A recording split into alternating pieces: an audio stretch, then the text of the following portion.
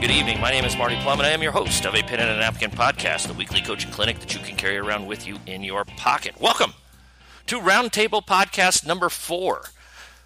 Thanks to COVID-19 and all of those restrictions and quarantines and all that stuff, we haven't been able to do this since the state tournament, but we are back and better than ever in a hotel room are we in Clive or Urbandale?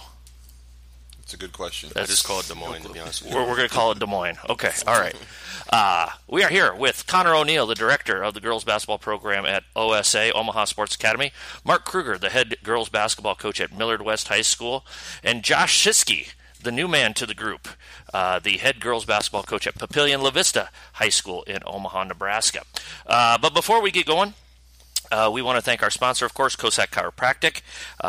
If you have any coaches, if you have any athletes with neck or balance or spinal issues, give Dr. Kevin or Dr. Heidi a call, 402-964-0300, or look up their practice at CossackChiro.com, KOSAKCHIRO.com. Obviously, if you're listening, you're on SoundCloud or iTunes, so like, rate, review, subscribe, do all that stuff. Push this podcast out to coaches who are looking to hone their craft one day at a time. Follow us on Twitter, a pen and a napkin. Try to put out daily coaching stuff, and hopefully we got a bunch of pictures to put out here today on some of the things that we're going to be talking about. And then, of course, if you have any questions, comments, suggestions, or ideas, email me at apenandanapkin@gmail.com.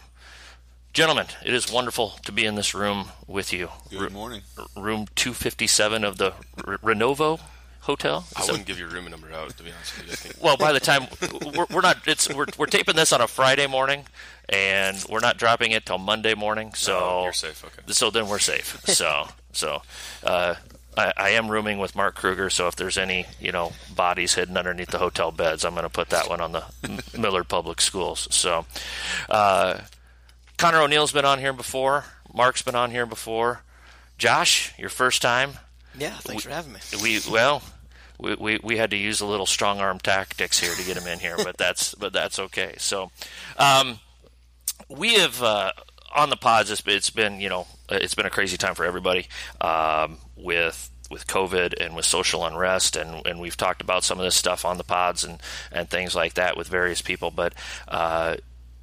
Let's just get it back into just talking hoops again, and let's just jump into a deep dive on some X's and O's, and kind of the plan is here. I got a marker board, so if we want to draw some stuff up, and then I can take pictures of it, and we can match it up when we send it out on Monday. So if you've got ideas or whatever, let's draw them out, and we'll put it up there so folks can see it here. We've kind of got 5 initial topics here that we want to talk about. But wherever we go, that's where we go. So let's start out with defensive transition. Let's just jump right into defensive transition, kind of your philosophy. It's kind of the most over-talked about but under-taught aspect of the game. So I'm all ears because I'm trying to figure out with my new team what we're going to do in defensive transition. That's I got a pretty good idea of what I want to do with most everything, but I'm still trying to figure out how we're going to match it up with our kids. So, yeah, I mean, I think from my perspective, being now only a club coach as opposed to a high school coach, whereas these guys have a high school team and a club team, and I think I mentioned this last time we talked. Like we're just so much smaller than out-of-state teams typically as Omaha teams and Nebraska teams. So it's super important for us to send a couple kids back defensively almost every single possession, because otherwise. I mean, if you're going to try to win the offensive rebound battle, it's just not typically going to happen a ton. Doesn't mean you can't go get, chase down long rebounds, but you're not going to out-jump kids and outsize kids typically in like a Kansas City or Ames or wherever, Dallas, Texas. So I dumbed it down so much the first weekend just because we had so few practices that I just pointed to every kid in each lineup and said, you two are going back every time. You two are going back every time. We have a point guard named Claire who's 5'3". And I said, you're always. Did she curl her bangs to get to 5'3"? Yeah, maybe. Yeah. I think she's gotten shorter every year. But anyway, she goes back. She goes back every time she's in a game. So that's kind of the first step, is just making sure that you're organized from a on-court perspective of who needs the crash boards and who needs to just play it safe and make sure we're not giving up rebounds or layups on the other end. Mm-hmm. Yeah, one of the things we kind of changed or went to a couple of years ago was just kind of almost like labeling kids. You're either a crasher or a get back. And so sometimes you have to be careful. You don't want 5 get back kids or 5 crashers, but we typically, just what Connor was saying, your smaller kids or whatever, like you just tell them, hey, you're going back, and then we tell other kids, hey, your job is to just go crash the boards. You're an offensive rebounder, and that's eliminated a lot of confusion. Kids was like, well, why didn't you go rebound? Well, I thought I should get back because I was here and I was kind of up top. And so in the past we've done stuff like, hey, if you're up top, if you're the top person, get back. And then, well, it just created confusion. So we truly tried to define roles for kids as to what your job was, so we can hold them accountable too. Like, hey, what are you? Are you a crasher? Well, why didn't you crash? Well, so that's something we've done in the past, and so you don't always have the same number of kids getting back. Typically you'd have, in a perfect situation, and kind of like Connor was saying, you'd have 2 get back kids and 3 crashers. But that's worked well for us, and it's kind of helped hold kids accountable too. Josh? Yeah, we kind of always preach getting ball hole and then ball side elbow, and we want to try to force skips once they get into the half court and overload ball side once they declare a side, then hopefully they skip it, and that gives that other person, whoever our last person is running back, a sprint into that backside and should take that pass. But something we're going to try, and I heard it from, I think it was Matt Painter on a different basketball podcast that I won't name on here. But you were listening to another basketball podcast other than a pen and a napkin? My wife changed the station on accident. I didn't realize that halfway through. Okay. So. I forgive you. But they have someone, whenever a shot goes up, they have a get back, and then they have a kid, I think they call him the nail, and they just go to the nail, and then that person, wherever the outlet pass goes, is going to take that first pass and try to work the ball up. And we've got 2 kind of point guards that I think are going to play a lot for us at the same time, so we may try having one of them as a get back and one of them that try to work that ball up a little bit and just try to slow them down that way. And that's, alpha makes, we try to slow teams down with a press a lot, and not necessarily trying to get a lot of steals, but just trying to get back and help transition-wise that way. So I'm thinking maybe similar idea, jam the rebound a little bit and work the outlet. And I think a lot of times when you label kids like nail or get back or crash or whatever terminology you want to use, kids are so programmed to just say what number they have when they come to the game. And so when you label your starters like that, it usually is very organized. Then as you get into your subs, it's like, does anybody know who the nail is? Does anybody know who the crasher is? Does anybody know who the like that's something that they need to get. They have to become accustomed to as they get older. It's not just what number you have. Now you got to figure out where you're at in the press, where you're at in the press break, which defensive transition spot you're in, and that just takes a little bit of maturity and communication, and that can be tricky for some kids, because especially for younger kids, they're so accustomed to just, okay, I got 14, that's it. Not thinking past that. So I think the more athletic you are, the more, and it's just, it's with a lot of aspects of basketball. The more athletic you are, the more aggressive you can be, obviously. And like with the group I'm coaching here with this, it's just go crash. And if we don't get the rebound, we're just going to smother and try to slow it down that way. We used to call it smother, deny, 3-back. So we would say, without thinking, we'd just say go crash. If you got an angle, go crash. And if you're the closest person to the ball, so if Siske gets the rebound and Kruger, you're the closest one there, you're just, okay, I'm just going to get up and mirror the basketball, that type of thing. And then if I'm the next closest, so if I see Kruger smothering there and I'm guarding Connor, well, then I'm going to deny Connor the outlet. And if you're not one of those 2 kids, you get your took us back in the lane, and we want to get, smother it, deny it, and then the other 3 get back. And that worked when we had athletes, when we had high-level athletes, just turn them loose and be aggressive and that type of thing. My last few teams weren't as athletic, and so we had to do a little bit more of kind of what you were saying, you're a crasher or you're a get-back, and we weren't pressuring as much as well. So those are some of the things that I've done as well. What are some ways or some drills that you guys are teaching that transition? How are you implementing? Like, let's start with you, Josh. What are some things that you're thinking about doing drill-wise, philosophy-wise, to implement this once you get into camp this week and practice in November and that type of thing? Well, I think I'm a big believer in doing a lot of live stuff, and so we're going to probably just start out with running a half-court offense and playing it and having to transition back on defense. And then I've got good assistant coaches, so I'm just going to put an assistant coach in charge of making sure, hey, you're watching the nail every time, you're watching the get back every time, and then we want 3 kids crashing, and we want to go after them a little bit.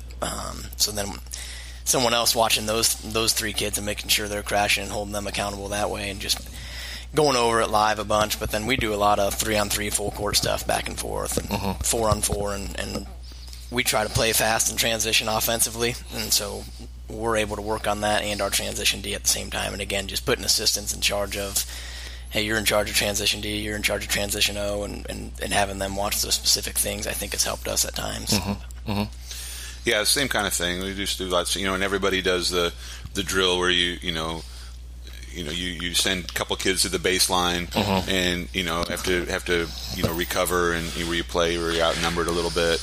That's one of my 3 desert island drills. Like if I was only forced to run 3 drills, that would be one of the 3. Yeah, and as we're sitting here all coaching club ball, the team I'm coaching is a younger group, and kind of a group made up of kids who are as I would see, fighting to get varsity minutes this year. And so we in our game yesterday, we don't have time we don't have time to necessarily practice all these things a little bit. I'm still, a couple weeks ago I was still trying to learn their names. So, transition defense and things like that. It was just one of those things we haven't had a whole lot of time to really talk about with the club. But, we didn't guard the basketball, in transition probably 3, 4, 5 times yesterday, and it's just something that we take for granted. But, it's just what we see as simple things. It's got to be repped, and it's got to be plugged in. Hey, who's got ball? Who's got hole? And so, again, it's just if you think that they know, they might know, but they still need to practice in the reps and be told those things. In the words of Tom Crable at last night's dinner, you have to coach every step. Was that he kept saying? Yeah. So, I was going to say something. I forget what it was. Must not have been that big a deal. You were saying, we do it so much and you take it for granted, but you really have to rep the crap out of it, so that you give up those assignments. And, we've all been very successful. And when you get into those tough games, those district final games, and or Metro semifinals, 1 or 2 goof ups on something that you're going to do 40 to 60 times a game can be the difference between you moving on and you staying home.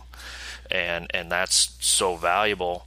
As I set out the last couple of years, as one, we need to work on defensive transition every day. As I watched other teams play, and I was just able to kind of remove myself physically from it, or the emotion of it.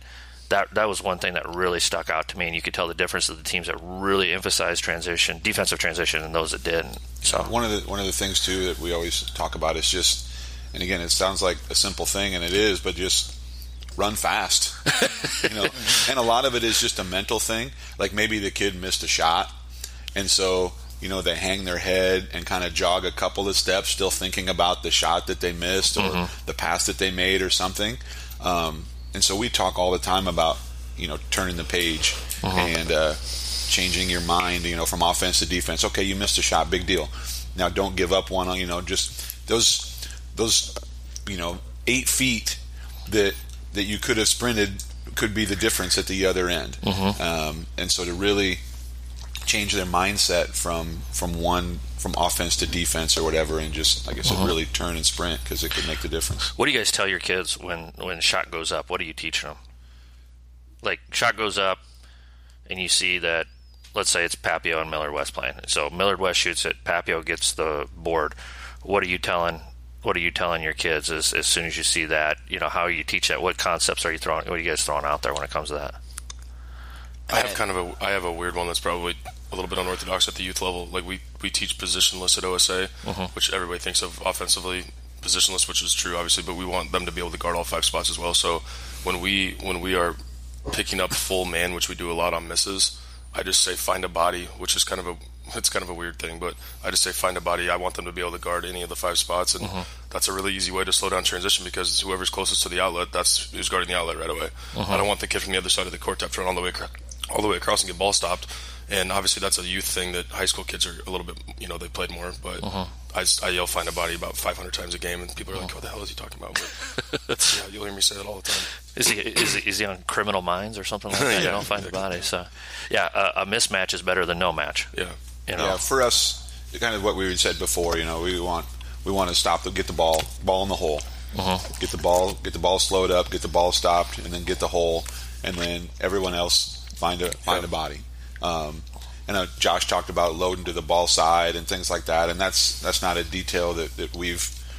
I guess maybe we felt we weren't good enough at just getting the ball and the hole covered, so we didn't want to advance it one more step.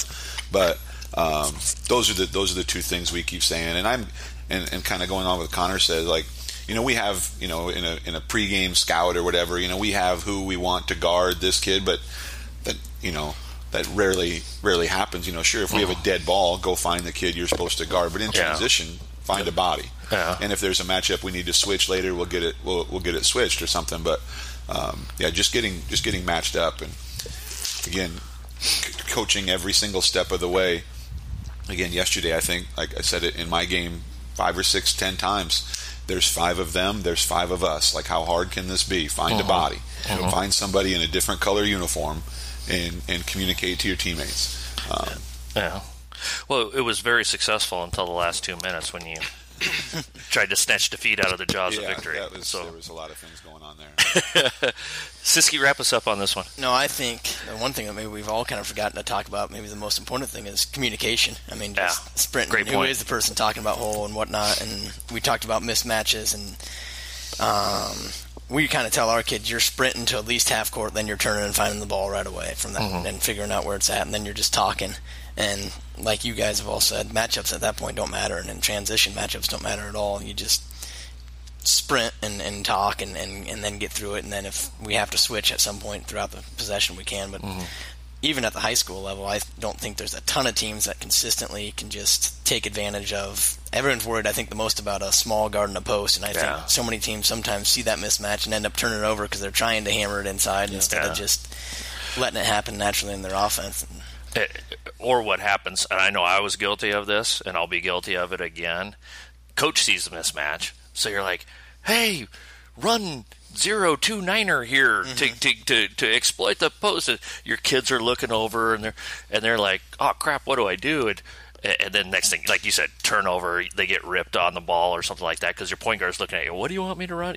And again, I was guilty of it. I know it was. So that's a great point. Is a mismatch is better than no match at all. So, now that we've in the last 15 minutes or so, we've solved all the world's problems in defensive transition for everybody out there. How do we beat our great defensive transition with outstanding offensive transition? What are some things that you guys do to get the ball out, to get it moving? Your spacing. What's kind of some of the concepts that you guys run there to get your groups going?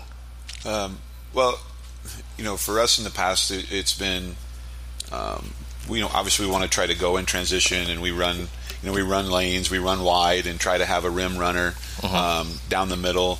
But I think one thing that's been important for us is we've really tried to communicate with kids about like what we allow them to do. Like, if you get a rebound, do you have to outlet it to the point guard, or are we going to let you just get the rebound and go and dribble? And that's something over time you kind of have to earn. You have to kind of prove to us you can handle that. And so we've had quite a few kids. A lot of my teams we've had where 4 of the 5 kids on the floor, if they got a rebound, okay, you're the one now. Everybody else fill lanes and figure it out. And if there's somebody ahead of you, you better get to the other side. And so we've been able to kind of transition that way, and had kids that were able to handle the ball and make good decisions and things like that. And I've had other teams that are just the opposite, where, hey, if you get the rebound, you better, no more than 2 dribbles, and then you better be finding a point, whatever. But so I think it's important to define roles for kids. And then, every transition drill we do in practice, we're constantly harping, touch a sideline, get wide. And then just, we don't have like a set break that we run other than just running lanes and things. And we talk to the kids about different concepts of what you can do. Like if you got the rebound and you outletted it and you're trailing, like you can come set a drag screen or go screen away, or so we give them ideas of things to do, but we don't have set pattern or set even like secondary break stuff. I should say we do a little bit, but that's been for some of my teams that have been pretty experienced and things like that. Yeah. How about you, Josh? Yeah, so we're pretty similar. I guess the big thing for us is we want to run our wings all the way to the corner. So we want them going deep corner, and then we want a rim runner. We were pretty lucky. Liv Boudreau last year, or last 4 years or whatever, set school record in threes. So having her sitting in a corner, and then Lindsay Ingerson running the middle for us was a 1,000-point scorer. And made you look pretty smart. Yeah, the year before that, Josie Ryan as a point guard was a 1,000-point scorer. So we looked really good in transition. But it was more obviously really good players. But we still are going to run kids to the corner and then have a rim runner, but we're not going to have a girl that's going to sit in the post now necessarily. Yeah. And that's okay. But what we will have, probably he talked about, is I think we might have 5 kids that can get it and bring the ball up for us. Whereas, when Josie was the point guard, it was kind of, we had some other kids that probably could have done it, but I wanted it in her hands. Sure. So, it's kind of, you can have frozen pizza or you can order from a restaurant. I'm probably going to choose a restaurant. Well, unless it's DiGiorno's. Right. And then you get a little bit of both. So, DiGiorno's, you owe me $20 for that plug, by the way. Sponsor. So. But the thing we talk to our point guards about is like, we think the first pass into your offense is the hardest pass, and if we walk it up and you're dribbling, it's so hard to get into your offense. So we want them to get it out of their hands before half court. Yeah. And we always tell them, if you do it and then you cut or something, you'll get it back. You'll get a chance, but get rid of that ball early, and it puts a lot more pressure on the defense that way too. We think so. No. Yeah, I'll give again kind of the youth version of this answer. But we have a drill that we, just like these guys said, we get all the way to the corner. We have a rim runner. We have what we call the outlet box, but we actually place the kids at the youth level in those spots. And so they literally do like a counterclockwise rotation. They'll do one spot where they're starting outside the 3-point line. They get all the way to the opposite corner. The next time they become the outlet. The next time they're the rim runner. So they learn all five of those spots. And so, we, like I said, we call it positionless, and we really want positionless to not only mean half-court offense, we want to mean every single part of basketball from like third grade all the way up to, in some cases, even high school. We had a problem last week with my high school team, and you see it all the time at the youth level, where our corner kids would stop about free throw line extended, which it seems like not that big of a difference, but it's a huge difference because like what we talk about, the safety, the get back kid on defense can guard 3 spots instead of having to choose whether they're going to get all the way back to the rim and guard the corner, or whether they're going to get ball stopped, or whether they're going to, whatever the case may be, get the rim runner. And so that 10-foot difference seems to be, for my team, got us about 8 more points yesterday than it did last weekend per game, just because I would literally scream corner, just to get the kids all the way there. And hopefully you want a good shooter back there, but at the end of the day, AAU doesn't have a scout on anybody, so they think everybody's a good shooter. It's funny, just off note real quick, I told our kids, I said, I don't care if you're struggling or not, the other team has absolutely no clue, so the first time you're open, freaking fire it, because they're going to, the next time you get down there, you catch the ball, if you shoot your first open shot, whether you make it or miss it, the coach is going to yell, shooter the rest of the game. So I tell kids, like, man, in the AAU games, act like you've made your last 10 threes. Nobody knows the difference. Yeah. Were you yelling as loudly as Blake was at the end of his first game yesterday? I don't even have the capability to sound as loud as Blake does. No.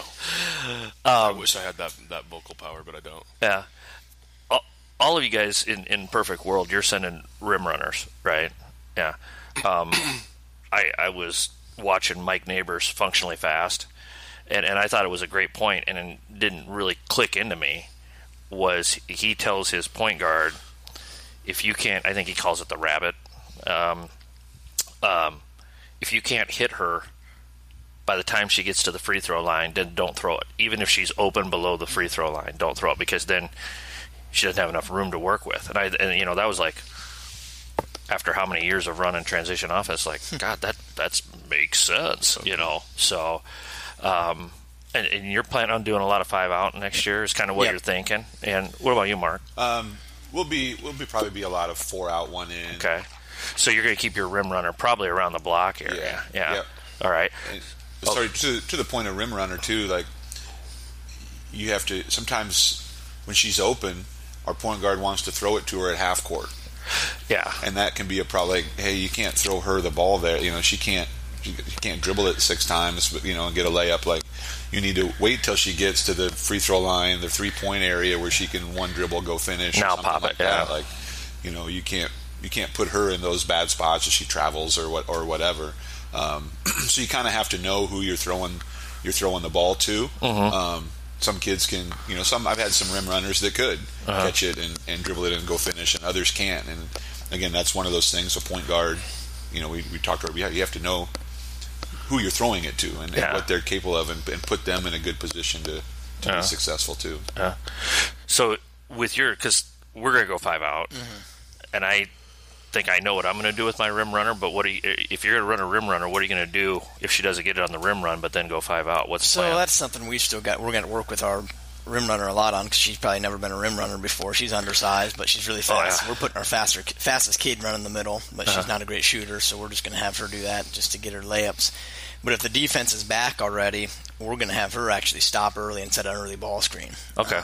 And just try to, if their girl's already sagging in the paint, now there's a ball screen happening high, hopefully no one up there to hedge, and we can turn the corner and get in the paint quick. But if she goes all the way down and doesn't get it, then she's going to go short corner and then end up going out towards the corner at some point. Okay, yeah.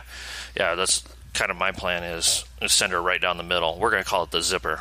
And just get like a zipper's right in the middle, and you're going to zip up and down. So I don't want to copy Mike Neighbors completely. So I wanted to sound a little bit smarter than that. But if she doesn't get it, in theory, we want to bring it down the right side every time, kind of the Loyola Marymount West Head stuff. And then if she doesn't get it, peel her out opposite of the ball and bring our, what a lot of people put, like a 2 or a 3 in the corners, like we've been talking about, have her raise up to the wing and start with that kid out there in the corner, and then we have our trailer come right in that top and kind of fill that spot where, like, if you watch Milwaukee play, like Giannis is up at that top area a lot, and that's our plan. I don't know if we'll get it done or not. So, what are some things that you guys do to emphasize your offensive transition philosophy? What are some things that you guys do to, like, again, in practice? Obviously, probably some of it piggybacks on your defensive transition stuff, but is there anything else? Yeah, we just try to do some sort of transition drills every day, kind of at the beginning of practice to get going and get loose and things like that. We kind of is when we do our transition stuff. And like I said earlier, we just, whatever the drill is, and there's thousands of them out there, we just preach, look, get wide. And we tell our point guards, if there's somebody ahead of you that's open, like the ball's pop it. Yeah, you got to throw it ahead. And we look ball side, we look rim runner, and we look opposite. And just repping those. Is that you go ball side, rim runner, opposite? Yeah. Okay. All right. We want to throw it ahead, and then just kind of progression across the court. Okay. I do the other way. I go opposite, rim runner, ball side, because I feel like that's the easiest one that we can pop off because it's on that strong. Again, it's 6 of one, half a dozen of another. So, Connor, what are you guys doing? Yeah, we put in rules, to be honest with you, with the younger kids. It's just a lot easier if you just tell them exactly what the expectations are as opposed to just kind of letting them play. We eventually let them play, but when we first started teaching it, we put in rules as, like for instance, we don't let the ball get dribbled past half court. We start with 2 dribbles max per kid, no matter what position they're in transition. So like point guard, outlet box, whatever you want to call them, they get the ball, they get really 1 dribble, they throw it ahead.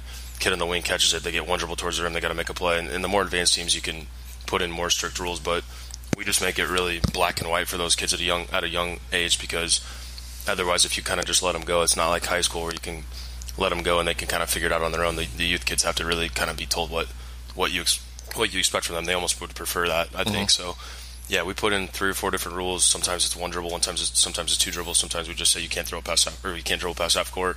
Kind of just depends on the skill level of the team. But like I said, just making it as easy as possible for them and kind of dumbing it down as much as possible. And then as they get a little bit more advanced towards middle school, we kind of just let them go, and it becomes a habit if they've played in our program to get to where they need to be, and things like that.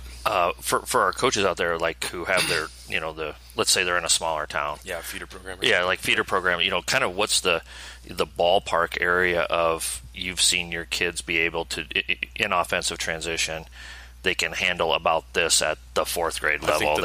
I think what I've noticed is the throw ahead kid becomes capable of making that pass across the court at about 6th or 7th grade. I think before that, it's pretty tough to expect them to take one dribble and throw it across the court. I mean, obviously, there's a couple of special kids that just mature early and can do that, but for the most part, that's, I would say, two to three dribbles even from the outlet box spot up until about 6th or 7th grade. Once they get to middle school, you can have your, I think it's okay to say you get one dribble out of the outlet box and that ball's got to get pushed ahead as long as there's somebody there for them. Okay, all right. Siske? One thing, we do all that stuff, especially a lot of transition drills and pretty much go up and down every time. But one drill we started doing this year that I liked, it was just working with our point guards, kind of reading where to throw it. And so we'd have two defenders back on the elbow. We'd have our center in the middle of the court, wings on each side, and our point guard would be back by the opposite elbow, And then they had a chaser too. So it ended up being a 4-on-4 drill to make them finish it, but we'd flip a ball. As a coach, we'd tell the two back defenders, okay, you're going to take ball side wing and the middle girl. So then we flip it to the point guard. She gets one dribble, and she's got to read it, that those two went that way and make the diagonal pass. But then the defense is chasing, so it makes those kids also have to go finish in transit. It's one thing to kick it ahead and get to a 3-on-2, but then you got to finish your 3-on-2 before the defense gets back. And I thought it helped we started a sophomore point guard, and I brought a junior one off the bench that hadn't necessarily played a ton of varsity. I thought it helped those two just being able to read in transition and see the girls that are back. We all talked about having one or two kids back, so we thought it helped them having to find those back girls and see where they're going and then make the right pass and try to make them do it quick. And they messed up at times, but I thought it helped. And so just something we're so big on getting that ball advanced. That's kind of the biggest thing for us. Did you ever expand that into like 5-on-5 and bring it up to another level, or was it always 4-on-4? We didn't. We just stuck with it at 4-on-4 because we do so much other 5-on-5 stuff. We do a ton of, we call it free throw transitions. The other team's shooting a free throw and we're getting out and going. And we have specific rules we want for that, and so we work on that a bunch, and then we're going up and down a couple of times, And so we do different ways of doing 5-on-5, but just for that breakdown, we kept it at 4-on-4. So let's take all of this and put it together. What are some different drills? This was not on the script, but this popped into my head as you said that. What are some, other than just, okay, let's roll it out and go 5-on-5 up and down and let's correct it. What are some different ways, whether it's game like or drill like you were saying, free throw transition, which that's something I do a ton of as well. But what are some other concepts that you guys use to, we're going 5-on-5, but we're shortening it up, or we're putting a different emphasis on it, so it's not just the kids are just scrimmaging, I guess, almost like a pickup game. What are some ways that you guys break it down when you're doing that 5-on-5, going up and down? Let's take the topic and put it all together in one here. So, it's not necessarily transition based, but we'll do a lot of little short, just like time and score stuff, making it competitive, just like putting a minute on the clock and saying, okay, the score's tied, and seeing, or maybe a minute and a half or 2 minutes, whatever you want to do, and giving it a purpose. Okay, what are we trying to do? We have to get a good shot, and then immediately once one team scores, then the situation changes. So now, all right, now we're behind. Now what do we have to do? And we're ahead. What are we trying to do? And so trying to teach time of score, and even then it can turn into end of quarter situations and stuff like that. So maybe I don't know if that is really answers. No, that's what I was talking about. Yeah. So it's 5-on-5, but it's not just roll the ball out there and play. We have a purpose of what we're trying to do, learning time and score. And it also it forces is hey, we really have to get a good shot here. This is important. It's a big deal. It's tied or whatever. And so sometimes when you just play, and I think some kids will just kind of just jack stuff up because I'm open. Well, now there's we'll have consequences for the team that win or whatever. So and that's one thing I think it's really helped kind of understand. Hey, what's a good shot? When is this a good shot? When's it not a good shot? Stuff like that. Connor, I'm betting you have to do a lot of this stuff because you only get a couple practices a week at the most. So I'd be really interested to hear that. We have 2 practices per week and then about 7 games per weekend. So it's the exact opposite of high school, literally. So we try to make the most of our 2 90-minute sessions. But we do a breakdown drill where we actually break the floor in half, and we call it's just a 3-on-3 drill. There's absolutely no scoring. We just pretend the hoop doesn't even exist in this drill. But we have kids basically stacked in a press break, and then we have the inside. We have the defensive kids on the inside of them, basically face guarding them. And I think it's important to teach kids how to do different types of presses. And it'll tie into transition in a second, but we just teach kids to get in a stance and really make it really, really hard to catch. For one of the drills, we call it a hard 55. Hard meaning like it's when we really need to go get the ball, go get a steal. And then we call it soft 55 when we're actually letting them catch it and just kind of making them slow it down. So like on a miss, one thing to slow down transition, as we all know, it's a lot easier if you're getting beat in transition on a make, you got bigger problems. If you're, on a miss, it's a little bit trickier, obviously. So we'll go a little bit more acceptable. Exactly. At least. You know it's going to happen. Yeah. So we'll go soft 55 on a miss, hard 55 on a make. I'll chuck a shot up. Maybe I'll make it. Maybe I'll miss it. Typically, I miss it because I'm not very good. But if I miss it, well, we've noticed that. Don't worry. Yeah. So if we miss it, then we have kids, like I said, jump to the nearest body, and we just make sure that they're in the right spot. We don't even play full court out of that. We just go to half court. Mm-hmm. If offense beats you to half court and we're out of position, then obviously that's a bad rep. If you're in position and you make them work to half court, whether you get the ball or not, that's not really the point. It's more about slowing down the offense. So we just break it down a little bit more like that, and we cut the floor in half and just kind of make it like a half court game, even though it's a transition drill. Mm-hmm. Okay. Josh? Yeah. Some of the we do a lot of situational stuff. Try to end every practice, especially once you get going into games with situations. But we'll do Darren Hansen at UNO does the drill, kind of like Elon scoring almost for them, but it'll be like 66-66 or something, and there's a minute on the clock, but the clock doesn't start until a team gets to 70. And so what I like about it a little bit is then it makes those kids on the fly recognize the situation. Okay, now maybe we're up 3 or down 3 or up 4, whereas sometimes if we do it and I just sit on the sideline and okay, we're up 2, we got to, I don't think it's as game-like, and my coaches give me a lot of hard time about not calling timeouts, so I will late in the game, but I want our kids to be able to see the situations happen live and adjust to it, and then we can always talk about it after practice or after the drill.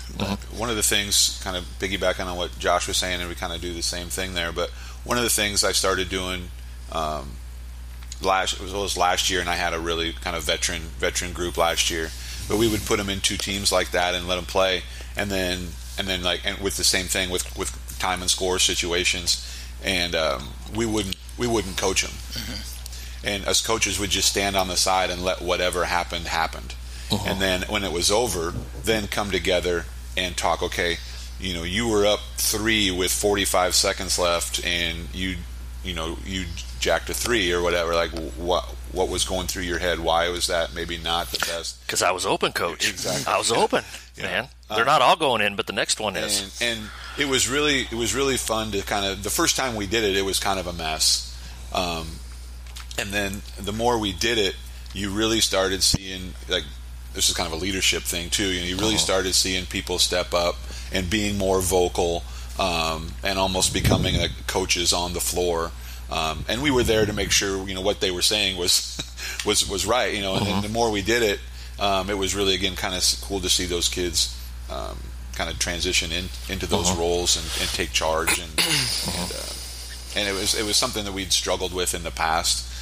So we kind of came up with this to try to help with that stuff. Yeah, a couple of things that we've done. We would do like the 2-minute scrimmage, the 4-minute scrimmage, that type of thing. I got this from I think it was Don Meyer, the Chuck Daly scrimmage. First team to 2 makes wins, basically. And you just encapsulate it so it's you're up 1-0, and you got a chance to end it. Okay, well, what's the shot we want to get here to end this right here? And you play, daily scrimmage for first team to 2, and you play best of 3 or something like that, and it breaks it down into that. Or I saw a deal. And again, I've had a lot more time to look at this crap than you guys have the last couple of years. But there was a guy, I think it was Furman, the military academy down in South Carolina. The guy said, best practice we've ever had was we literally showed up and we got the guys stretched out and blah, blah, blah. And then we said, we're going to scrimmage. And if you can go 5 consecutive possessions or something like that, without a coach having to correct anything on the floor. If they got to blow the whistle and Jimmy, you got to get into weak side help, or, Steph, if we have perfection for 5 possessions in a row, we're done for the day. And he said it took us about 45 minutes the first time we did it. And because I think he said they were kind of in a slump, and it was kind of mid-January, in dog days type of stuff. He said, but it was the best 45 minutes of practice we've ever had, because those guys knew, hey, if we just figure it out for 5 consecutive possessions of 5-on-5, getting up and down on both sides of the ball, we're done. We're out of here. I think I'd have to call my wife and tell her I wouldn't be home that night. But it took, it took all the. He said it took all the pressure off him as a coach, because, we're not staying here for 2 hours because I'm saying we got to do this drill and that drill and this drill. And he said, we nitpicked a little bit to bring it out a little bit, but we wanted perfection. And the guy kept the guys mentally sharp and stuff. And he said it was like the best 45 minutes that we've ever had in a practice session. And the guys, he said my guys loved it, Well, just going back to, like, one of the things we said, we'll play to a score and things like that. And again, this is nothing that I came up with or whatever. And it's a little simple thing, but it's just something that we started doing, and I think it's made a big difference too. Is so if we're playing and we're playing to 5 or whatever, whatever you want to play to, once a team hits 5, they don't win until whoever made that basket has to make a free throw. Yeah. And if they don't make a free throw, we'll usually give them the ball back. Okay, now it's you don't win, but it's your ball. Check at half court. Here we go. Yeah. Just adding that pressure element of a free throw at the end, and the kids get into it and they'll yell and scream and try to distract them, and I'm fine with all that. And so that's one thing too. And then the other thing too is, like, I talk to kids about this all the time. So a kid will hit a basket to maybe potentially win the game, and then they think they won. I'm like, okay, now you got to make a free throw, and then they'll drop their head. Yeah. Like, oh God. I'm like, oh, stop. Like, sometimes I won't even let them. It's the other team's ball. Like, you're not going to make that free throw. Yeah. So we're just going to move on. Just that body language of, oh crap, now I have to make a free throw. And I try to eliminate that. You should be like, good. Yep. And so we talk about mental focus, right away. But it's crazy. Some kids, you just see their head and shoulders drop. You can tell who's going to make it and who's going to miss it before it even starts. Yep. But this is a little bit off topic. You said the Furman coach was talking about the best 45 minutes of their practice. Have you guys ever had your kids plan a practice? We had a practice at Millard North one time where we had a bunch of and you have to have the right group, obviously. We had a good upperclassman driven group that had been around for a long time. We actually had them plan the whole practice, and it was a time where it was a night where we didn't have to, like, scout for anybody. But it was like one of our, obviously they wanted to play a lot live and things like that, but I said, we said deal was like 45 minutes at least have to be breakdown stuff. We're not just going to play for an hour and a half. So it was one of the best practices we've had, and it was pretty funny. That's when we were like, man, we got a shot this year, because you don't have a practice that's planned like that by kids with no leadership. You know what I mean? Like, a team with no leadership's not gonna have a successful practice. I don't think we said hardly anything that entire workout. It was pretty cool. Yeah. So I've never let a group plan a practice, but I'll ask them all the time, hey, what do you want to do tomorrow? What do you guys want to do? What do you think we have to do tomorrow? Yeah. And there's certain drills they always want to do, but sometimes I'll have them ask, like, hey, can we do this? Can we do that? And sometimes I'll be surprised, like, oh, really? You want to do that? Yep. Okay. Like, and whether it's something we really need to work on or not, to me, it's more of them giving them the ownership of it. Yeah. And if you don't have clearly defined leadership roles, I think for coaches it'd be like, for you, Siske, I know you have a couple of returning upperclassmen, but for a group that maybe you don't have defined leadership roles, if you do that early in the year with an unproven group, that can solve your leadership issues right there, because those kids that take control of that practice are going to be the ones that, okay, you're the leaders, at least from a maturity standpoint, if nothing else. Maybe not your best players, but is it a way to help define your leaders? If you gave them, okay, I'm going to plan an hour, we're going to go an hour and a half, and you guys let me know what you want to do for the first half hour or whatever. What do you think of that, Josh? You're losing a significant percentage of your production from last year. Both you guys, to a certain extent. We've got, I think we'll have 5 seniors coming out.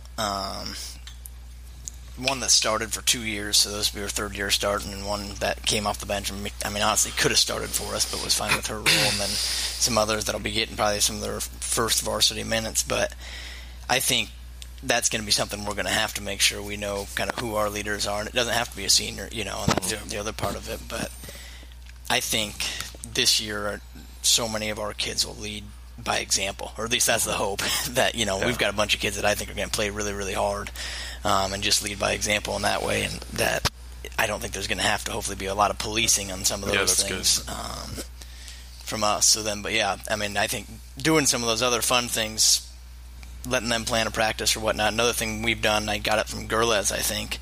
I think the man who said he had nothing to offer this morning. Yes.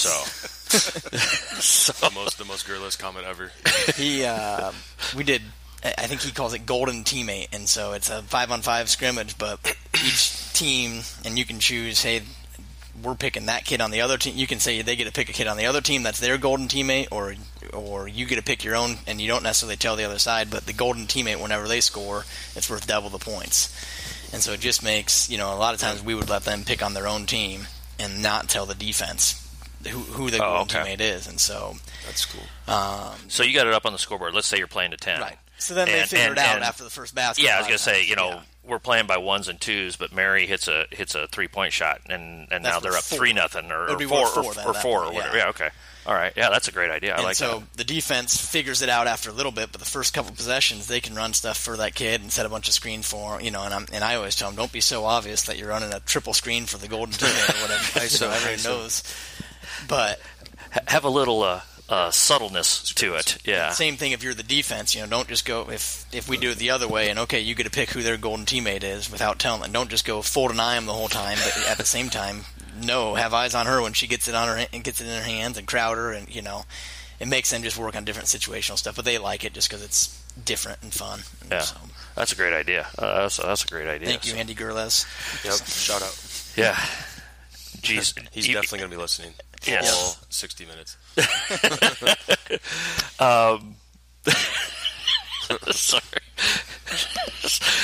Didn't mean to get the giggles there. You said something about Deal, and the first thing I thought of when we did a roundtable at the state tournament, he was talking about how he would just love to spend the day walking around Epley Airfield and just talking to random people coming in on planes. Serious? Yeah, and that's awesome. and the thing was, we all know Deal. You could see him just hanging out at Epley Airfield, just talking to people in Hudson News. Hey, where are you coming from? And if you know Coach Deal, we all have like 500 funny Deal stories, but the one time I rode up with him to the USD camp. I think were you guys up there at the USD camp? Yeah, me and him were in one van, and our other assistant was in another van. And about 5 minutes into the trip, our kids, they're always, corded up and whatever they're listening to or watching on their phones, but he puts on like a World War I history podcast, and I'm like, I've never wanted my headphones to be in so badly right now. So ever since then, it was a running joke. He's like, hey, you're in my van. And I go, no, I'm not. I will drive. I don't care.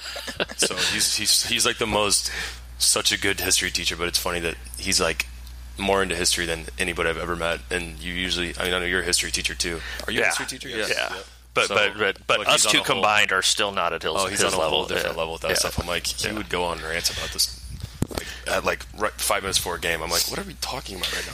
Let's talk about the game. The one we did at the state tournament, it was on March 5th. Oh, okay. And he goes, first thing he says, by the way, I feel the need to mention that today is the 250th anniversary of Crispus Attucks getting killed at the Boston Massacre, the first casualty of the American Revolution. And everybody's looking at the table like, what planet did you come here from? So, he's Dave, we're sorry. As you're listening to this, he would love the fact that we're giving him that compliment. So, we got about 10 minutes left. We're all on a little bit of a time schedule for the day. It's not. Kruger can go out and hit 36 holes and he'll be fine for tonight. So, but one thing, and it's kind of crazy, we haven't talked about this on any of my pods as I was kind of thinking of this. We have not talked about free throw shooting and free throw reps in practice. And it's, a lot of times it's just like, well, let's just, okay, go shoot free throws. We're about halfway through practice. It seems like it's free throw time.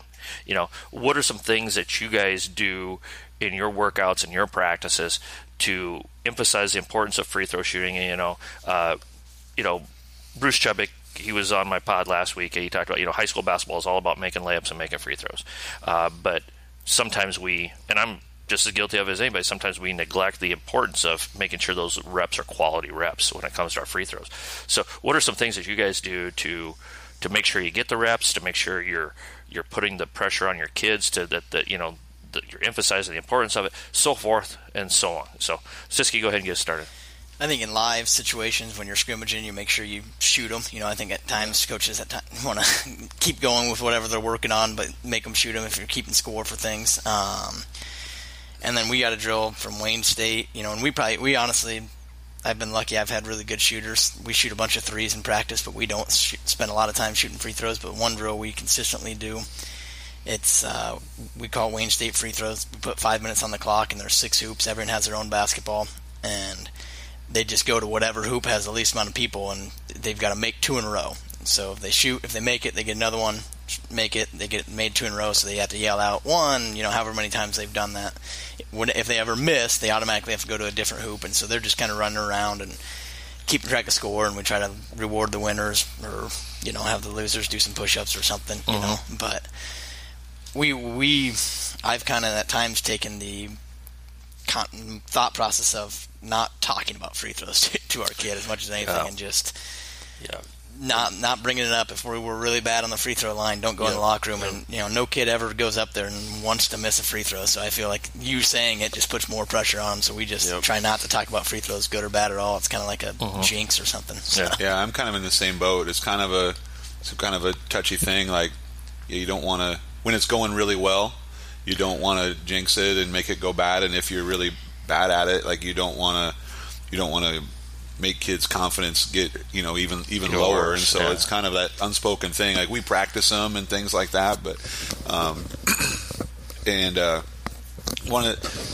oftentimes I'll tell our kids in practice, like, hey, our free throw percentage for the season, from in the last week and a half, it's gone up 5-6%. Like this is good, good job. I'll tell them those. I'll tell them those things. We do one drill a lot where we just divide up at the basket, so you have 3 or 4 kids at a basket, and then we'll just go around and a kid will shoot one at a time. So this isn't a huge rep free throw drill; it's more kind of pressure or whatever, I guess. But basket number 1 will shoot, and then basket 2 will shoot, and then the goal is to make 7 in a row. And then you get to 6 and it's kind of that same thing, kids' body language, because pretty soon they'll figure it out. Like, oh crap, I'm going to be number 7, and and I can't even, like, we'll just put different times on it. Like, hey, we have to do that. We have to get this done in 6 minutes. And then if we don't, well, we never want to end without getting it. And so there's been some times where it's like, hey, let's come on, let's wrap this up here. But that's kind of one of the little things we do. And there's another one we'll do where it's like, if you remember when I think it was the other podcast you were talking about. What's his name? Chris Oliver. Dean. Basketball decision training. Yeah, okay, all right. He was at the Metro Coaches Clinic. Okay. Last fall. Okay. And he had one where it was like apples in a basket or something, and if every time a person at your basket missed, it puts another apple in the basket, and then when it gets to 7. Or it's some, I can't even remember. Oh, on the line, yeah. Yeah, we'll play that one. If you miss, and 2 people, there was 2 apples in the basket, and you miss, you get those, and then the first person to acquire 7, then they lose, and they have a consequence, and just different things like that. But going even back before that, what I used to always talk about kids with is just to, like have a routine, a mental routine, and something you do every time, and just try to instill confidence in kids, I guess, is my big thing. Yeah, and going off of that, I think if you're having a routine is obviously super important, but if a kid is struggling from the line, it's a mental block, don't be afraid to change your routine. Kids get in the same routine, they do the same routine like their entire career. Yeah. And if you're a 55% free throw shooter, like, maybe change it. I don't know, just even if it's just mental, like, It's probably not going to change the way you shoot free throws, but it's going to change the way you're thinking when you're up there. Yeah. You know what I mean? Because it's repetition. If you've seen yourself miss 45% of your free throws throughout your life, you're going to have a negative feeling when you're up there anyway, so you might as well change something up. But at the youth level, we just don't, I hate to say this, but there's just not enough time to really spend a ton of time shooting free throws. Like, we work with kids one-on-one, and we work with them when they first get out on the practice floor, as opposed to like having a social session with their friends. I'll take a couple kids who are struggling and just kind of go through their routine with them a little bit, or work with a couple fundamental-based things with them. But we really just don't have a ton of time to like spend 7 minutes of our practice, because we don't have that much practice time to begin with at the club level. Yeah. So I just tell them it's kind of on. I mean, you got to find time on your own to really work on that. And if you have if you have stuff that you want to work on with us, we'll do it. But we don't really spend a lot of team time doing that. The only thing I've ever really said consistently about my free throw philosophy, like if I see a kid doing something, I'm kind of like, do what you want to do. Do what you're comfortable with. When I was in high school, it was one dribble with my left hand, get it in my shot pocket, let it fly. But the one thing that I've told kids is I don't like it when they spin the ball in their hands or do that, because at one point, if you're playing 5-on-5, you don't stop and then spin the ball in your hands and then shoot it when you're playing. So that's the only thing I ever do. Whatever you want to do, just don't do that. And I've never had anybody do that doing the Adrian Dantley, making love to the basketball, like that type of thing he used to do. We had a coach one time. There was a coach, and I won't say who it is. He made every player in his program shoot free throws the exact same way. There was no comfort, and here's the thing: they weren't allowed to dribble. They had to just literally step up to the nail and get and boom and do that. And I was like, that's and it was just weird. I'd never seen that before. So there's just a couple things there. And then one of the drills that we do that I really like is we call it speed free throws. And usually we put 3 minutes on the clock, and we line, we got six, most high school gyms have 6 rims. And so we go, okay, we're going to run the clock for 3 minutes. You shoot a free throw, make or miss, keep track of your makes and misses. And go get your rebound, and you dribble with your weak hand to the other end. So side hoops going this way, side hoops going this way, main hoops going this way. Basically, we got 3 groups that are interchanging, and we go for 3 minutes, and we'll tell our kids, okay, we have to be at X percentage at the end of 3 minutes, and if we don't have it, we got to do it again. And that way it's getting their blood moving. There's some flow with it, but they're getting reps. Now we tell them speed dribble down, but once you get to the free throw line, okay, slow it down. Get into your routine. I like that one.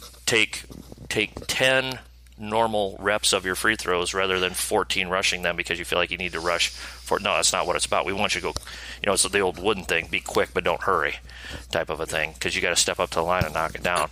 And that's been a pretty good drill for us. That has helped. We get reps, but it puts pressure on them.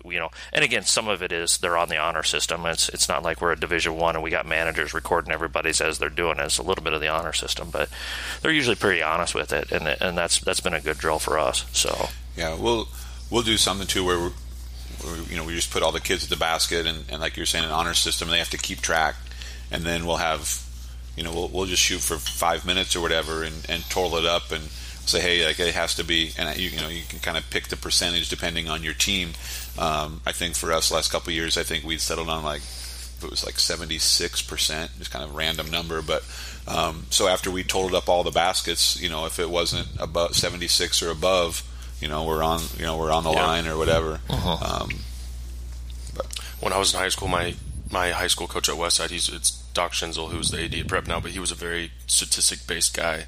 Really smart dude, but he had us record stats every day. He actually had us report to him every single day, just for his own good. Because if you had a kid off the bench that he needs to make a free throw down, in a pressure situation, obviously it's different making free throws at practice than it is in a game. But he knew exactly down to the T who was shooting a good percentage throughout the year and who wasn't. And obviously practice percentage is different than game percentage. But I think he just used it as a motivational tool, but also used it for his own good. Little Dean Smith disciple. He was very guy that was very by the numbers, very stat based, but he was a good guy, good coach. Well, awesome. Anything else, guys? I think we're good. We're Thanks good. for having us, Yeah, no, this is great. We're literally right at an hour right now. So, like I said, I know we got games coming up here, and we got to grab a bite to eat and that type of thing. But thanks so much for coming in. Kruger doesn't have a choice. He's stuck in the room with me for 3 days. So, but Siske, thanks for coming in and being a last-minute replacement here. Connor, thanks for coming in. Yep, thank you. Obviously, if you're listening here to Roundtable number 4 on a pen and a napkin, you're on iTunes or SoundCloud. Like, rate, review, subscribe. Get the word out to other folks. Give us a 5-star review. That helps us move up in the rankings. If you're a Twitter person, follow us at a pen and a napkin on Twitter. Try to get daily stuff out there. The last couple of weeks, I haven't done a very good job with that stuff. Been a little preoccupied with camps and AAU and that type of thing, but I'm going to do a better job with that. And then, of course, if you have any suggestions, comments, questions, ideas, email us at a pen and a napkin at gmail.com. Again, thanks a ton to Josh Siske from Papillion-LaVista High School, Marc Kruger from Millard West High School, and Connor O'Neill from the Omaha Sports Academy Club program. Coaches, as always, let's pray for peace, let's stay safe, and let's be sure to hone our craft one day at a time.